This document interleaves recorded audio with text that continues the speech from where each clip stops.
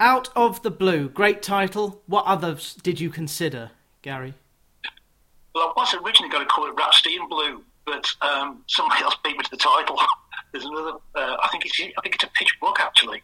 Pitch publishing book that's called Rhapsody in Blue. So I had to Neil rethink Fitzsimon, it then. I think. And I just thought actually, because obviously the blue for Chelsea and then Out of the Blue, because it was a ridiculous triumph. I say of all the Champions League, and even going back to the early years in the European Cup, I can't imagine. And certainly my sort of writing about football for God knows how many years now, I've never come across a story so ridiculous for so long. You get occasional games, I mentioned earlier, like Man United game against Bayern, the final in Barcelona '99, and then Liverpool's come back against Milan. But that was just one game. I mean, this was a stupid amount of games. I mean, even if you just say it's the Barcelona two leg semi-final and then the final, there's more craziness in those two games than in any of the other editions of the Champions League or European Cup. And then there's levels of it. It's just so crazy, Johnny. So Out of the Blue just seemed perfect because it just came. I mean, the victory came out of the blue. Nobody could see it coming. Unlike The Reckoning for Roman Abramovich, which, just in case anyone wants to know what Gary thinks about it, I'm not going to ask. It's changing day to day. It is desperately sad that should Chelsea beat Nottingham Forest in the FA Youth Cup semi-final and things stay as they are, and if Chelsea are drawn at home to Manchester United in the final, it'll be at Stamford Bridge and no one will show up. So I don't know if there will be a compromise there, and it's particularly annoying because I will probably go to that final. I won't go if it's at Old Trafford. I might go if it's the City Ground. I would certainly go if it's Stamford Bridge. It might well be at Kingsmeadow, actually. Yeah. Thinking about it, if they can't. But it's a big chance for Chelsea to win their 8th Youth Cup in the last 11 years. And some of these kids, I think we spoke last in November or December, and this was before Lewis Hall and Harvey Vale had made their first team debuts. Yeah. So the kids are looking great. Who catches your eye from the football you see? Strangely enough, you get players like Hudson-Odoi, Reece James and Mason Mount. You think that they're almost sort of like established international players. But 2 years ago, they were out on loan. They were playing second division football. Reece James was at Wigan. Mason Mount was at Derby with Lampard. And so you get players who come through. And there's Christensen who spent a couple of years playing Hanover, but certainly in Germany. Gladbach. Bunch of Gladbach, was it? Yeah, but certainly in Germany. And then you've got players coming through now. Like perhaps one of the stars who's been under the radar but burst into this season is Conor Gallagher at Crystal Palace.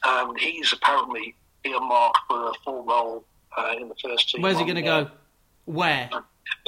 Well, it's an interesting question. I mean, there's talk about Jorginho being moving back to Italy by Juventus. I don't know is a short answer. I mean, a lot will depend on what happens with the financial situation, because we've got players coming out of contract. Christensen appears to be going, Aspilicueta potentially, and obviously the key one is Rudiger. I hate to watch Rudiger. You just don't know what's going to happen. You mentioned about tickets. I mean, there's really two possibilities have been sort of floated, which seem to make perfect sense. Is one, Chelsea will give tickets away, so they're not making any money. I don't know what the issue would be with that. Give tickets away to season ticket holders. The other thing is that they could sell tickets and the money go into what they call these escrow accounts, where it can be frozen in there until the new owners to come in and take it home. So there are ways to make this work. If it's all about not getting money to Abramovich, neither of those scenarios would get money to Abramovich. So if there's common sense applied on both sides, I'm sure there's a way around. Ha! Common sense. You're talking about a sport where on Easter Sunday, no Man City or Liverpool fan can get from the northwest to Wembley. The world is an outrage. I'm losing patience with football. The final, by the way, of the Youth Cup is on April the 30th. Man U are already through.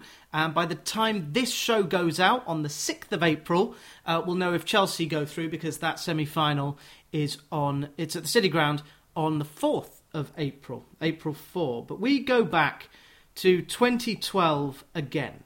And it was lovely to read the origin story of 2012, because you start with John Terry's penalty miss and you go through the various eras very effectively. Hiddink and Ancelotti and Avram Grant, who was in charge when Chelsea lost the 2008 final, they're all of a type, aren't they? Do fans remember these eras for the scintillating football? Or do they? Because I don't think they said anything between them that was interesting, any of them. Well, yeah, I mean, Hiddink was sort of like a rescue guy, and he was massively popular with Chelsea fans. Took us to the FA Cup final, and we had that another infamous game against Barcelona. Ancelotti, I've got a massive respect for Ancelotti. Was at Chelsea. I mean, he delivered the double. Scored a ridiculous amount of goals, broke records for wins, broke records for number of goals scored in Premier League season. He might have broke the points record, I can't remember as well, but won the double. And the following season, they sacked him. Now, I mean, that's given it to Chelsea. That's no great surprise, I suppose. And if you look at Avram Grant's a really interesting one. I think I mentioned this in the book. Terry scores that penalty in Moscow, and Avram Grant's a hero, and he gets a new contract. Terry slips on a wet pitch, hits the post, and Avram Grant gets the sack. Now, whether that ball goes in the back of the net or strikes the post isn't really any reflection on the abilities of Avram Grant. So, I mean, it's just the sort of strange world of football that a guy can either be a hero or a zero. Whether another guy scores a penalty, it's a whole season wrapped up in like a split second. Incredible. Who's the manager of Real Madrid, Gary? Ancelotti. Ha! How about that? So this is going to be hilarious for Ancelotti, who was employed and fired by Abramovich, and he took the defeat. Was he fired in the dressing room? Took it very gracefully. He came down after the last game of the season at Goodison Park, and he came down from the press conference, and he was met by Bruce Buck. One girl. Oh, it's Bruce Buck. I think it's a little early. I might be wrong. It's in the book anyway. So if it's Bruce Buck in the book, it is Bruce Buck. But he was sort of sat in the corridor at Goodison Park. But he was very correct, very sort of respectful about the situation. And I think when Real Madrid go back to go to Chelsea, play the game, he'll Ancelotti get a rousing welcome because he was very well respected, and he was probably the manager in recent times who made Chelsea I wasn't saying make him least hated, but sort of reduce the hate factor against Chelsea. All the other managers, perhaps, they sort of tolerated, but he was such a nice guy. And, then again, European Cup winner. Everton fans might be very happy with the way he left there to take the Real Madrid job, but, what player at Everton, if you're working at Everton and you get offered a job at Real Madrid, are you going to take it? Of course you are. Well, he's delivered the title. He's definitely going to deliver the league title for Real Madrid this season. And yes, and will secure Mbappe and a couple more. They've got a great team. I mean, I don't care because they're massively in debt, and well, yeah, they've got some top players. I was on this kind of sabbatical period from football. I was seeing loads of movies. So 2009, 10, 11, certainly 2009, I drifted away from football, but I did see Newcastle go down in the pub. I saw the World Cup, where Frank Lampard scored a goal that brought in VAR that wasn't a goal. Ancelotti was fired. How many games did Porto lose in the 2010-11 season in the league? None. Correct. Who was the manager? Andrei Villas-Boas. How much Russian ruble in pound sterling did Abramovich pay as a fee to get Villas-Boas out of that Porto contract? 9, 13 or 20 million? I got an idea it was 13, actually. Yeah. Was it 13? 13 million plus he gave him, £4.5 million a year. What's that? £90,000 gross contract. Yeah. And God knows how much the payoff was. But riddle me this, Gary Thacker, and you don't really outline it, unless I've missed it, in Out of the Blue. Chelsea's unlikely Champions League triumph. Barring Anelka, it's the same team. Why did Villas-Boas struggle with them and Di Matteo as interim get the best out of them? If you can use both sides of the paper, you've got 5 minutes. Okay. I think there's two elements to the answer. Firstly, Villas-Boas went in with this. And bear in mind, this guy was 39, perhaps at the time, certainly not very old. And with this, what came infamous as what he called the project, was to break the player power and reduce the age of the squad. Players at Chelsea at the time, particularly Drogba, Terry, Lampard and Cech, were influential, shall we say, pretty strong members of the squad, and resented the idea of them being sort of pensioned off, as it were. Ironically, it was Chelsea pensioned off.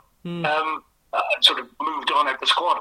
And so in the early games, Villas-Boas left the guys out quite a lot, and in the early games of the European Cup, for example, against Napoli, he left Cole on the bench, he left Lampard on the bench, and he played, and his argument was, Cole had been injured in a previous league game, but he had declared himself fit.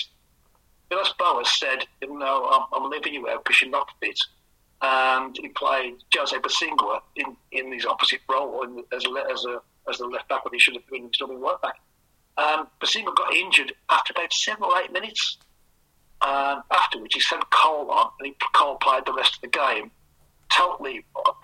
Really played really well. Totally giving the lie to the assertion that he was injured. So there was always this sort of friction, and it grew between certain members of the team and Villas-Boas as time went on. And, the phrase lose the dressing room couldn't have been more emphasised. The difference with Di Matteo when he came in, he got a lot of Chelsea heritage already there. And some of the players down Terry, for instance, had been a youth team player when Di Matteo was winning trophies for the club in the first team. And one of the greatest assets Di Matteo had got was that he wasn't Villas-Boas. So it was the team, the players were different, but the attitude of the coaches, I think attitude is probably the right word, but Villas-Boas afterwards, I think I'll go into the book, says he made a mistake being too aggressive too early. But this guy just won, as you say, the Portuguese league without losing a single game, and won the Europa League as well, or UEFA Cup, I can't remember what he was in those days. And so he was full of confidence and bluster, and it didn't work for him, and cost him the job at the end. And Di Matteo, as I say, the great asset he got wasn't Villas-Boas. Di Matteo was his assistant, which is fine, but I still think that first leg, which ultimately cost Villas-Boas his job, bad defending. You go through in the book with a fan's eye, but also an objective eye, the big games in the Champions League especially. But it just feels like they can't defend well. And there's this great big horrible problem they have in conceding goals in the last 10 minutes. I think the stat is 20. By February, they conceded 20 goals in the last 10 minutes. Surely that's not the manager's fault. It's bad defending, not bad management. Or was it? I guess the question is, Johnny, in that case is, if it's bad players, how come afterwards they were better? The players didn't change, as you quite rightly said. The coach changed. Now, as I say, very few people would doubt, and Villas-Boas didn't doubt, that by the stage he got to the Napoli game, the relationship between him and the players was, there was a palpable discord, I think was the phrase they used about Mourinho, between the players and the coach then. And I think that was very much the case there. Now, there's a sort of, you can say the players weren't performing for the manager, but there's a reason for that. There's a reason for that. It's not a flip of a coin, shall we perform for the coach or not? There's a reason for it. And, you either sort of say, OK, the whole squad is wrong or one guy's wrong. Now, when Di Matteo came in and changed things, it seems to suggest that the one guy was wrong. But hang on, Abramovich said that the players, not the manager, had been at fault. Do you think Abramovich was trying effectively to be the manager, to try and perk the players up? He didn't say that. He said it wasn't solely Villas-Boas' fault. He didn't say it wasn't the coach's fault, it was the players' fault. All right. No, that's okay, it's okay. He said it wasn't solely the coach's fault. And of course it isn't. It takes two to tango. And he said, you've got to perform now. And they did. So there again, that sort of suggests that the problem was Villas-Boas. And, I say Villas-Boas was canny enough afterwards. He went to Tottenham and made the same mistake at Tottenham that he made at Chelsea. And by sort of, diving in with both feet, as it were, jumping in with both feet, and paid the price of losing his job at Tottenham, and became a wiser, chastened character afterwards, and became a better coach because of that. And he admitted that as well himself. I would love to read his memoir. There have been all kinds of memoirs. Tony Carr, the West Ham head of youth, the one club man, Tony Carr. He's got a book out, which I hope is read as much as Out of the Blue, Chelsea's Unlikely Champions League Triumph. Yes, you did adequately answer the question, but there was something going wrong, and you lay bare the stats. Chelsea had never lost consecutive home games in the Abramovich era until Villas-Boas' time. Chelsea had lost 5 games, or 5 without a win, and there was an egregious loss to Everton. Chelsea were 3-0 up against Man United and were pegged back to 3-3. And you detail that game. It does seem as if the players are to blame, not the manager. It's likely that there was a problem. Now, who is the problem? If a new manager comes in, you can say, the players were sulking, and perhaps that's wrong. Anelka wanted to go, Alex wanted to go. Yeah, and they did. Now, there again, whether that was a case of because of Villas-Boas, I don't really know, but both the players, they left there. I think it was after the Newcastle game, or before the Newcastle game, he sent them to train, so they've been training with the youth players, because they're not part of his plans. And, if you manage people, and as a coach, you're not only making players better, you're making people better, or should be better people into better players, because they are better people. I don't know. I think it's too simple to say that it was the players' fault. If the coaching improved afterwards, then I think that's suggests the coach was probably the main cause of the problem. And as I say, Villas-Boas, I think I've got this in the book, afterwards said, if he was doing the job again, he wouldn't do it in the same way. Yeah. I would wake up at a different time this morning. We all have regrets. Of course. One thing that I did not know that becomes a debit for Villas-Boas, and we're not going to call him AVB, and you call him Villas-Boas quite rightly, unless you're quoting. Which Chelsea TV pundit was rumoured to have been a subject of a complaint from Villas-Boas? Tommy Langley. This is not good. And I've read books about Alex Ferguson where he's not happy when MUTV question the great man. But you've been there 3 months. Tommy Langley played more games for Chelsea than you've managed. I couldn't find, and I did try to find the video of the comments. Apparently it was fairly mediocre, the criticism. Bear in mind, Chelsea were in a bit of a rut at the time. And another thing about how Villas-Boas managed things. At Cobham, Chelsea weren't playing particularly well. I can't remember what part of the season it was. But basically, Villas-Boas called the players together, sat them all down, and said, "Okay, guys, basically, let's have a clear the air session. If there's anything you're not happy about, then say, and let's sort it out." And Ashley Cole availed himself of the opportunity to say that he thought the tactics had played previously were wrong, and he got dropped the next game. Now, that doesn't create the right atmosphere of trust in the rest of the players. If you're saying that this is a clear the air, let's just take our jackets off and let's have a chat, and then you're probably somebody for doing exactly what you've asked him to do. That's not great management. It's not great man management, let alone football management. I'm desperately looking back in my book trying to find out the name of your protagonist, the manager, who would certainly not have done that kind of thing. Oh, John Morton. Here we go. John Morton. I found it belatedly. John Morton. Yeah, John Morton, who is the hero of 2 books that Gary dropped off in the library just before Christmas. Is there a third book in the works now? Now that you've done the Ajax book? Truthfully, Johnny, I'm sort of at the age I am now. I'm hanging more pen up after the Ajax book. No, say it ain't so. Well, because you are such a fan of Dutch football from the 70s, there is no finer person to write about that. Chelsea in the 1970s were a heck of a team. But to pivot from that, Cole, Terry, Cech, Lampard, Drogba. Have any of those 5 players adequately been replaced at Chelsea? Until recently, I don't hear you replace Cech. You mentioned about Schmeichel earlier. Cech and Schmeichel are probably the 2 outstanding goalkeepers of the Premier League era by a country mile. So I don't know. Mendy, I like Mendy. I think he's a good goal. He's solid. I don't think he's at Cech's level yet, but I don't think anybody else other than Schmeichel is or has been Defence, I think Rudiger's got a lot of Terry about him, so that's fine. Striker, there's no Drogba. Lukaku has been a bit of a hit and miss. The thing is with way Tuchel plays, his formation, his sort of philosophy. A striker like Lukaku doesn't work. He wants a mobile striker like Havertz, which is why he tends to play him more than Lukaku. Lampard, a guy who scores that many goals in midfield. I think it's the case, I might be wrong, that he's still the fifth or sixth highest goal scorer in Premier League history.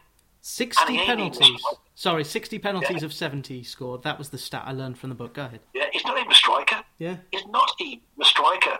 He's outscored players like Robbie Fowler. Crazy. So would he replace Lampard?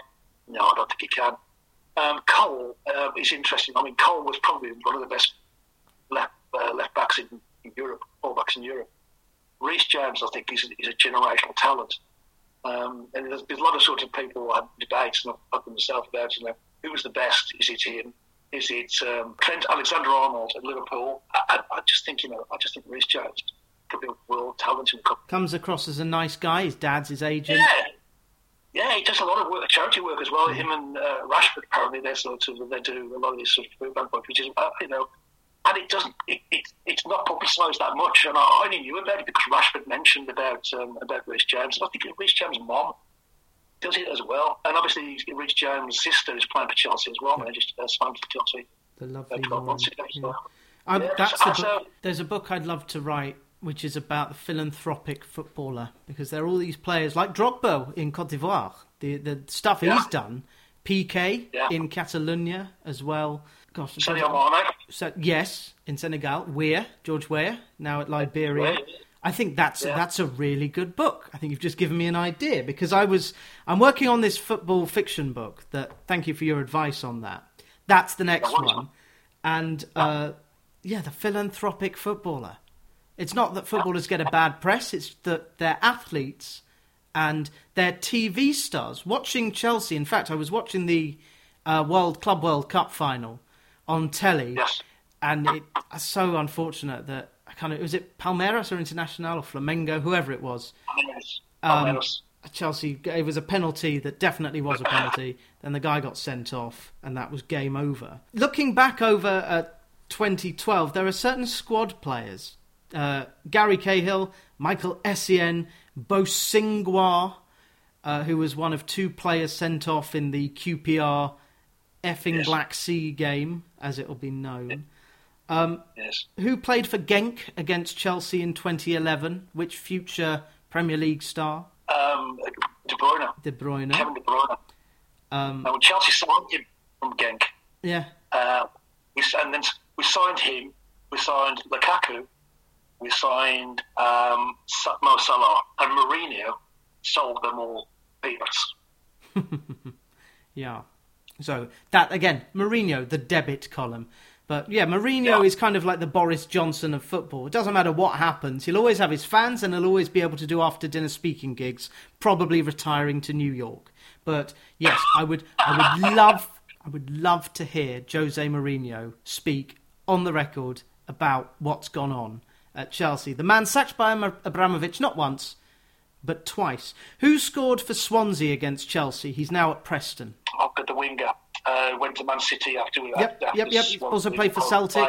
Yeah, never straight ahead. He played for Villa as well. Yep. Not Trevor, not Frank, but Scott Sinclair. It is and Glenn Johnson also scored against Chelsea. So it's great how kind of there are 6 degrees of Abramovich separation. All these players who've come in and left, and there are a couple of players who play in a friendly and never play again. Yeah, there was. I mean, I think the first game for the Spurs played, and there was a guy whose name I can't remember, who was East European of some Rajkovic, one of the itches. Rajkovic, yeah, and I've got a few players, and this is the churn. What happens, and this happens at so many clubs these days. Where anybody with a sort of hint of talent gets signed, and you go through the mincer, you either make it or you don't. And for everyone who makes it, there's 10 who don't. And the loan system works, and Chelsea's a guy who he was a sort of contemporary of Neymar. a Brazilian guy whose name escapes for the moment. Yes, he's at Atalanta now. Yeah, and I don't think he's played more than 6 or 7 games at Chelsea, and he's been on loan for, I don't know if he's actually sold him now, but he's been sold. Because I wrote about this, he's in my book, because he was an example, him and Jamal Blackman and Patrick Roberts and Lewis Baker.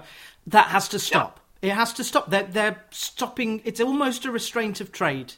And people they stick at their employer because they earn money, but it's soulless and lifeless. Enough of Piazon. I mean, it's a bit like when Scott Sinclair went to Man City. Everybody knew this guy was not going to make it there, but they wanted to sign him. And if you're in a position where you can say, okay, I'm going to buy, it's a bit like when Lancelotti went from Everton. I can financially secure my wife and kids for the rest of my life by doing this. Even if I sit on the bench getting splinters in my backside for 3 years, you can understand why people would do that. And if you're getting paid more to sign for Liverpool, Man United, Man City, Chelsea, whether you're going to play or not, and you might sacrifice 2 or 3 years of your career, if you can secure your financial future, you can understand why people do it. That's another book in itself. Players who left Club A, go to Club B to earn money. I'll call it Winston Bogarde comes on. Oh, don't mention Bogarde. Bogarde, sorry. You're quite right. The Dutch pronunciation is... Again, I've never heard it called Bogarde. I'd love to hear the audio book of some of your books. I've got a couple of questions left. Who do you describe as sometimes brilliant but often exasperating? Here's a clue. His last game was the Champions League final. Drogba? Same nationality, different player. Oh, Solomon Kalou. Oh, jeez, yeah. I mean, an earnestly trying guy, but it's just so frustrating. Yeah, I mean, sorry, yes. Occasionally brilliant, most of the time not. There is a chapter on domestic affairs where... And I actually went to this cup final. I'd forgotten until I was reading all about Andy Carroll having his shot saved by Petr Cech, and it is one of the best saves, probably, that I've ever seen. This was the 2012 cup final against Liverpool. Andy Carroll came on and scored, thought he'd scored again. There was no chip in the ball at that time, so it couldn't go off. It may well have been over the line. But... who scored in one of his 250 appearances for Chelsea? Brazilian. Well, Ramirez scored. 250 games Ramirez played. That's a career. Yeah. Wow. I mean, he was one of the players, one of the unsung heroes, along probably with Morelos of the 2012 Champions League run. He played, he was a midfield player basically, but in both legs against Barcelona he was hugely significant. In the first leg, Di Matteo at Barcelona played with a back four with Adriano playing as a defender because Piqué was injured. Di Matteo clocked the situation where Dani Alves was played basically as a right winger, as he still does today, even though he's 39 now. Probably pro bono work. He's doing it for no money. But yeah. When he charges forward, he leaves so much space behind him. And because Barcelona were dominating the game so much, he looked safe.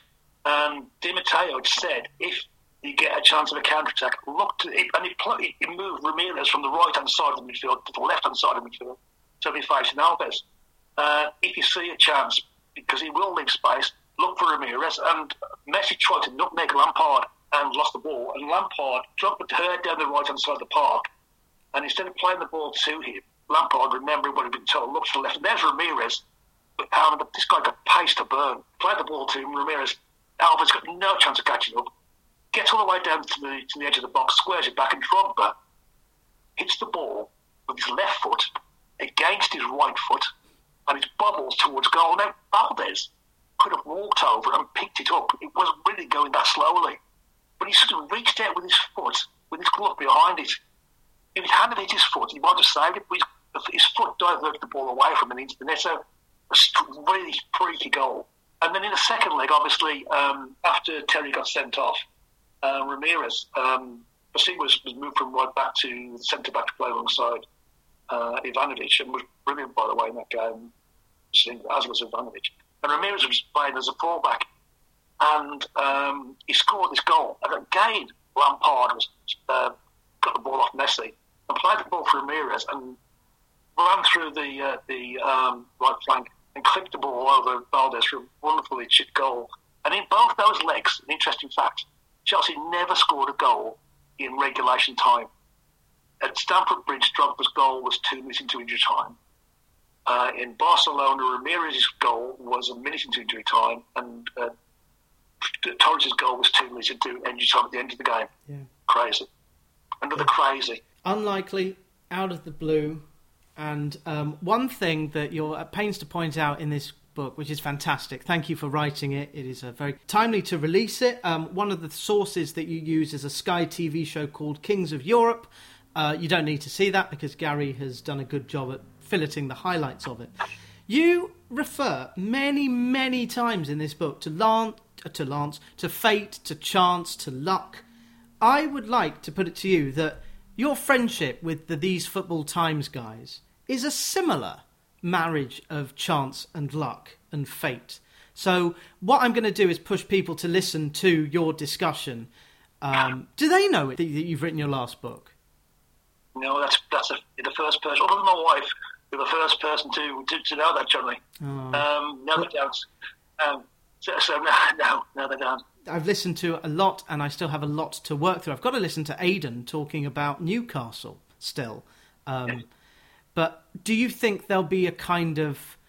Because you are the Chelsea fan of the group, there is... Stu doesn't support anyone, Steve supports Liverpool, Paul supports Everton, Aidan's a Newcastle fan. Have I missed anyone out?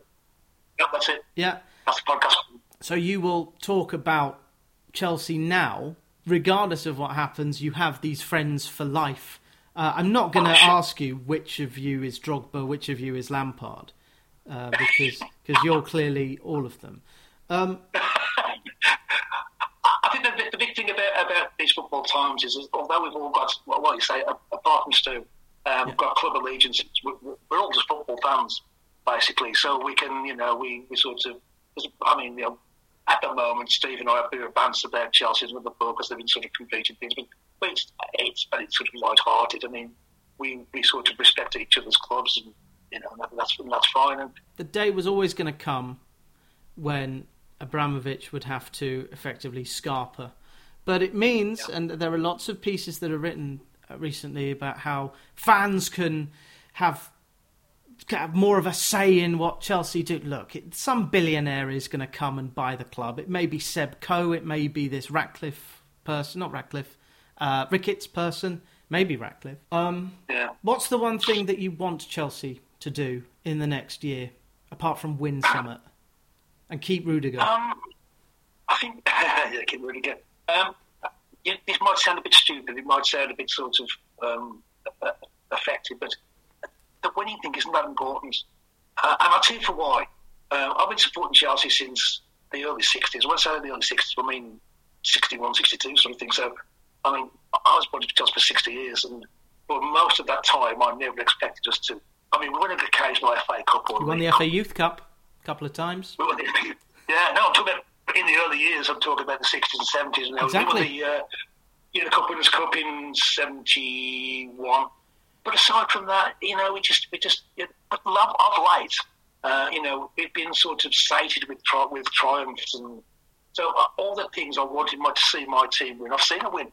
So moving forward, I'd like to keep winning things. I'd like to be competitive, but I'd like to have a non-controversial owner, shall we say.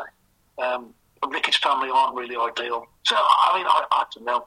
I'd like somebody who has got a love and affection for the club. Well, you're retiring, and just convert some of the euros back into sterling. No, Gary Thacker, your role as a scribe and fanatic, out of the blue, Chelsea's unlikely Champions League triumph, which is out on the 11th of April.